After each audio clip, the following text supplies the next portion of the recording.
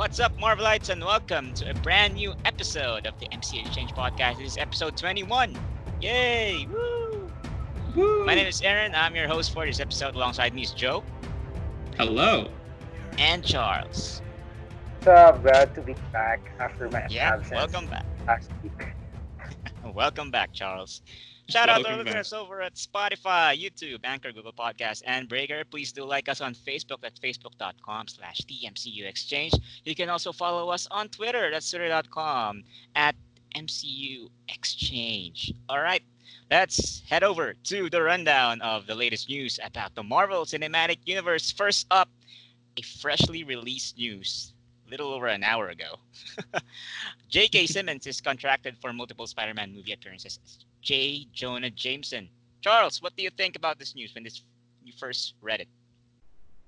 I find his specific comment about he was asked whether we could expect him showing up. He used, I think the phrase used was, I wouldn't say expect, but it's nice to know that he is signed on for more appearances, because from the ending of Far From Home, it seems like he was going to be at least a key part of Spider-Man's next story. So, I mean, it'd be weird if for Spider-Man 3 he doesn't show up after that fucking massive ending Far From Home gave us. So, it's sort of expected, but it's also nice to see, him acknowledge that he's back and he's excited to be back. Yeah, being one of the holdovers of the previous Sam Raimi trilogy, it's really exciting prospect. Yeah. Joe, when you're watching Far From Home and you have no idea that he will appear, what was your initial reaction when he actually appeared in the mid-credit scene?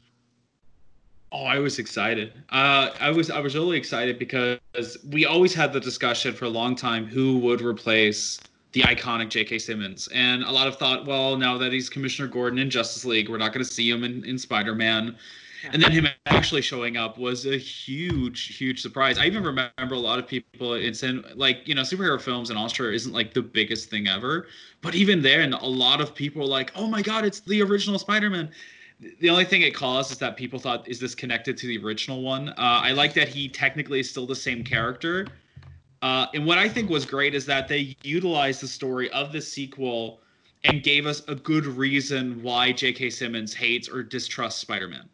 It's not just he's a menace because he's a guy who swings around town and could steal your wallet, but they give him an actual reason to that kind of, and it's a surprisingly topical incarnation of the character. Yeah, that's very interesting that you pointed out, because he already has an actual reason instead of in the Sam Raimi trilogy, he has no apparent reason at all of hating the web slinger. Yeah, and it has that Alex Jones angle of conspiracy, which in the MCU you at some point you have to believe that what the fuck, did Tony Stark leave his entire empire to 15-year-old?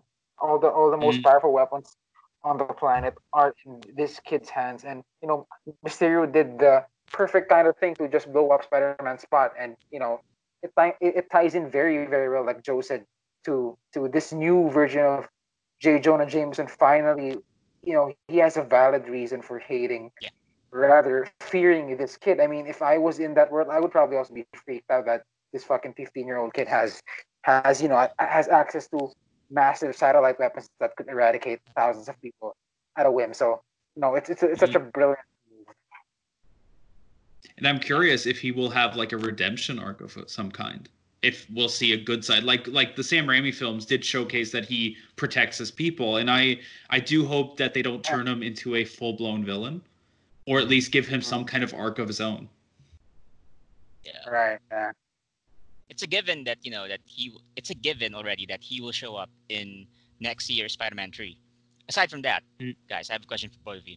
Where do you think will he show up next? Is it going to be in a Sony film to further establish the MCU ties, or is it going to be in a more likely Spider-Man 4 down the road? Charles? Well, I think the obvious one is a Sony film for sure. I mean, if they fucking paid Michael Keaton X amount of money just to show up for that fucking stupid Morbius trailer. I mean, you could bet that they're also willing to pay J. Jonah Jameson to show up, rather J.K. Simmons to show up for one of their films. But I mean, it's so hard to separate J. Jonah Jameson from Spider Man. I mean, Joe mentioned him having an arc for his future appearances. I mean, in the comics, J. Jonah Jameson did commission the creation of Scorpion in the comics, so they could do something like that as this crazy right wing conspiracy theorist creating his own version of Spider-Man with Scorpion, who we know exists in the MCU. Maybe you know, his role becomes bigger, and he does end up becoming a sort of a villain character. But maybe he also gets redeemed once he finds out that, whoa, this kid's not that bad. In fact, I created the monster and not Peter Parker. So Yeah. there's so much opportunity. I hope Sony doesn't squander that opportunity. I do also wonder if they're going to use this opportunity to get the old, like, because there's always the theory that they're building up to Sinister Six. That's like the popular, once you have more than 3 villains in Spider-Man films, we're going to get the Sinister Six. But like, now that we know that Peter Parker's a 15-year-old, he's pretty much blamed for the murder of Mysterio and potentially other people, how he portrays it. Would they release the other prisoners because they can't really connect them to this act of what Spider-Man did? Right. Yeah. Joe, how about you? Where do you see him appearing next, aside from Spider-Man 3? My guess would be Venom, the Venom sequel. I just think they're probably going to have him like in the background with a news article about Cletus Cassidy escaping from prison and him talking about it, or potentially just complaining about Spider-Man being on the loose. That would be my theory of how they're going to handle it. And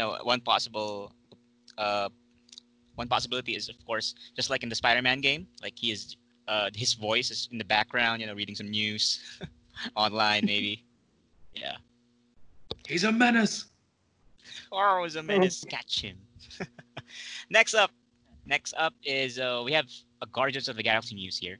It was tweeted several days ago by James Gunn that Guardians of the Galaxy Volume 3 will come out a little after 2021. Joe, when do you think is the more probable year that this film will come out? Is it 2022, 2023? I'm pretty sure it's phase 5 already, but yeah. What are your thoughts? So I think if we didn't have the current situation we're in, we could have probably seen it by 2022, at least beginning or early 2022. But now I would say it's so uncertain. If probably going towards the end of 2022 or the beginning of 2023. The a little after 2021 is a little confusing because we know pretty much the schedule up until that point. They already kind of teased what's following in 2021, and we don't even know if like they can keep this timeline they're holding right now. So it's a big question mark. But I do hope rather sooner than later because the franchise really needs to come back. Yeah, it's been a while. The last sequel was 2017, right? So, wow, 6 years, probably 5-6 years. Charles, what are your thoughts? It's again, like we always talk about with all the Corona delays. I think the rule of thumb right now should be expect things to be late. I think James Gunn might be even a little bit optimistic with his his um his his projection on when Guardians could film. I mean, with all the crazy things happening in the world, oh my god, it's so fucking crazy. I think the last thing everyone's thinking about right now is, oh, when is Guardians gonna film? So I think the a little bit over 2021 is a bit generous for the current state of affairs. But I if I had to put money on it, I'd say it's 2022 earliest. Like I think 2022 mid 2022 or maybe even later 2022. What's interesting about this is that during this pandemic, in the past few weeks or months rather, James Gunn has been teasing a lot of details about Guardians of the Galaxy Volume 3. He recently joined several quarantine watch parties for Volume 1 and 2, and he has been saying a lot about these characters. And I hope he does it again a few years from now, by the time Volume 3 is going to be released. I wouldn't be surprised if he's currently rewriting the script because he did confirm that they did finish filming for Suicide Squad. So Yeah. while they're in post production, he's probably also started a little bit for Guardians of the Galaxy, which would also explain why he believes it would come out earlier rather than later. I was just gonna say that Joe was just mentioned Suicide Squad. I was just gonna say that at this point I'm kind of more excited for Suicide Squad than Guardians because I mean this is totally off topic, but those Suicide Squad set photos that leaked a couple of weeks back or months back really made me super excited. That at this point James Gunn's probably just very hyped to get Suicide Squad complete. Last news on the list is about Agents of Shield, and the Agents of Shield showrunners have confirmed that they will have an MCU tie somewhere within the season. Joe, us being big Agents of Shield fans, as evidenced by the previous episode, what do you think? Is that MCU tie? Is it just a throwaway line? Is it just a character, or is it a full-blown MCU crossover? What tips me off is the fact that they word it as they bump into something. Oh yeah. It's such a strange phrasing because when you say you bump into something, you commonly mean into someone. So it would tease that they're bumping into a character from the main MCU timeline. Now, we discussed this last week, but I have my personal favorites that I would love to see appear. I still think the show is technically still very Coulson focused.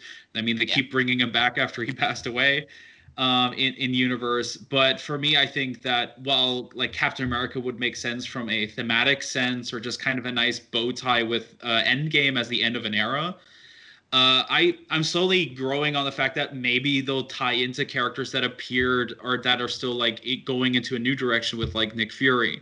Because he appeared in the first episode, it kind of also makes sense for him to appear in the last episode to kind of put that bow tie on it. Just the question is that, the whole, is this a different dimension? This is a completely different timeline. Will they even explain how that works? It's all these theories we still have. So I think we're really going to have to see how the show goes on, especially with a time travel aspect. Mm-hmm. What exactly that means. Yeah, when they first introduce time travel, it's going to be a risk either way, right? So I'm really hoping that they would explain it well, and they would actually explain it during the first episode. But I think that's just the first explanation of many in the upcoming episodes here in this final season, and it will be a love letter for the fans, as mentioned by Chloe Bennett, and I'm excited to what lies ahead. Charles, Charles, how about you? I know you're not a fan of Agents of Shield. Just wanna check on you. What do you think is that MCU tie that is being teased here by the showrunners? I mean, we did read that leak just before we recorded about what could happen. No spoilers. I don't want to ruin the fun for everyone because it does kind of look legit. But it's something that we've all sort of been expecting since I don't know season 5 or season 6, and how does Shield fit with all the Thanos stuff with Endgame and Infinity War. From the looks of it, it looks like it's gonna like Joe said, it bump into that. I don't think it's gonna be, I think how it's gonna tie in is just gonna be very matter of fact. It's not gonna be a massive plot point where, like Ward is Hydra. It's not gonna be like that kind of story where the season's gonna be about it. I think it's just gonna be like an Easter egg at best. Hence the code of them bumping into the films, and it's not gonna be a massive tie-in. But yeah, I mean, the Thanos stuff. I hope it's that. I hope what we read is real because it does sort of give closure to what fans have been wanting. Fans have wanted the Shield stuff to connect with the Thanos stuff. So fingers crossed that happens for the fans. But yeah, I think that's at least what's going to happen. Yeah, I think that's a pretty good cherry on top. If they somewhat reference the snap, maybe a throwaway line, maybe a news report or something. It's gonna be great. There's a pretty good possibility that this MCU tie is more likely to be featured in the season finale, right, Joe? Yeah, I think the season finale, like, it's always been so self-contained that it only makes sense to really do it at the finale, especially with Marvel TV's era technically ending with this episode. with that episode. Indeed. And now let's move on to a new segment for our MCU Exchange podcast. Since Agents of Shield is already premiered, we're gonna talk about the latest episode here in this segment. It's called MCU Exchange TV Season Pass, and we're gonna talk about Season 7, Episode 1, The New Deal. All right. So it's like a recap or just thoughts about the episode of Agents of Shield. Actually, it's the first time that the season opens up right after the season finale of the previous season. You know, there have been several time jumps in the past few seasons, which is just pretty surprising. Joe, what are your thoughts about that? That like they're trying to find new ways to tell a story here. I think it kind of also is like the showcasing of the finality of it. So it's like we don't have time to set up everything new, but we're going to end what we set up. Plus, technically, I still kind of see this season as part of the sixth season because, you know, from an episode count, this is technically what we had as a full season to begin with. Oh, yeah. And that this kind of episode kind of solidifies the fact that this, if they had season 6 with 22 episodes, this was probably going to be the entire arc building up. Like each, after the half, they're going to have a new season. And that probably, I wouldn't be surprised if the ending of this season ties into the last season more, because it feels like that overarching plot point that they were doing. Yeah. And the season premiere has a lot of tidbits. There's a lot of great tidbits about the show as a whole. From Phil Coulson going back to his roots as the old Coulson that gives daddy jokes. gives dad jokes. From Simmons being a badass now, that like from being a scared scientist from season 1, her character evolved into a more badass version of herself here. She's taking the lead here in season 7, and also the usual quick action. Deke being that has a sense of fashion for the 1930s, even though he's not from there. He made a unique change to the wardrobe. And what do you think is the mystery here?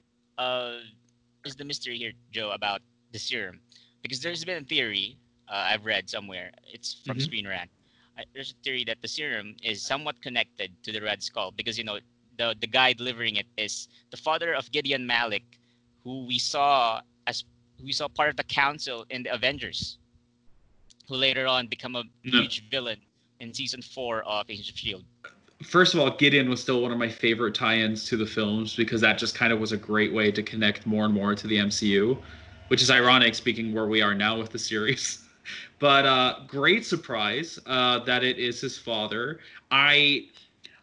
What I'm listening out on is that he's not part of Hydra as of this point.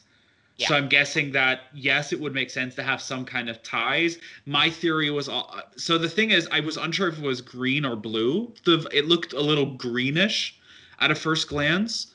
So greenish. I'm unsure. Yeah, so I'm unsure if this is the version, so that this is a version of the Super Soldier Serum where he might be trying to sabotage the experiment in some way.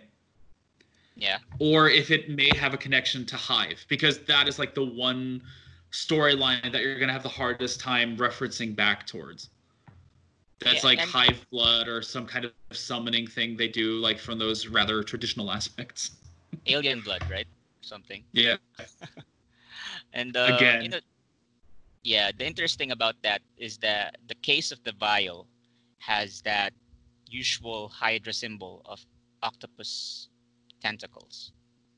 Yeah, so there's a possibility that, you know, that it will tie up. And the next episode will be premiering next week, and it has an intense promo, Triskelion blowing up, huge action, May finally waking up from that from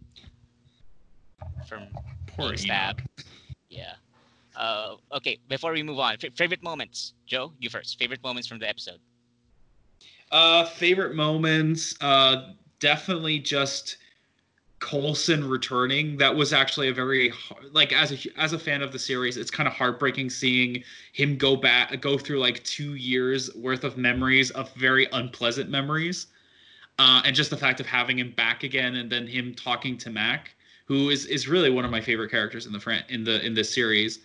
And I also have to give kudos to some just fantastic action sequences. The fight in the kitchen was great. Kevin Tancheron is just a fantastic action director, and they really banked on that. My favorite moments are, first off, I agree, Coulson returning. His first scene, like he's trying to figure out what happened, like what's happening. That scene where 2 years of memory flashing in his mind in 10 seconds. That's crazy. I would agree with him if he doesn't want to return, because that's a lot to take in. And also the return of Sears' favorite Patton Oswalt as Agent Koenig. True. Of course, Yeah. it was a Koenig. We were correct. Yeah, it was a Koenig, and establishing the first seeds for the SSR, appearance of Franklin Roosevelt. That's surprising, and I'm wondering who else from the history of the United States will appear in the upcoming episodes. Oh, So, definitely. was Patton Oswalt, was he the dad of the Koenigs? Great grandfather, I think. Great grandfather. Or grandfather, I think.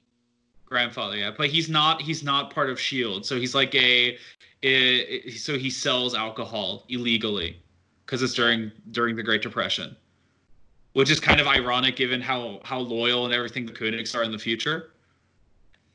Right. And his basis.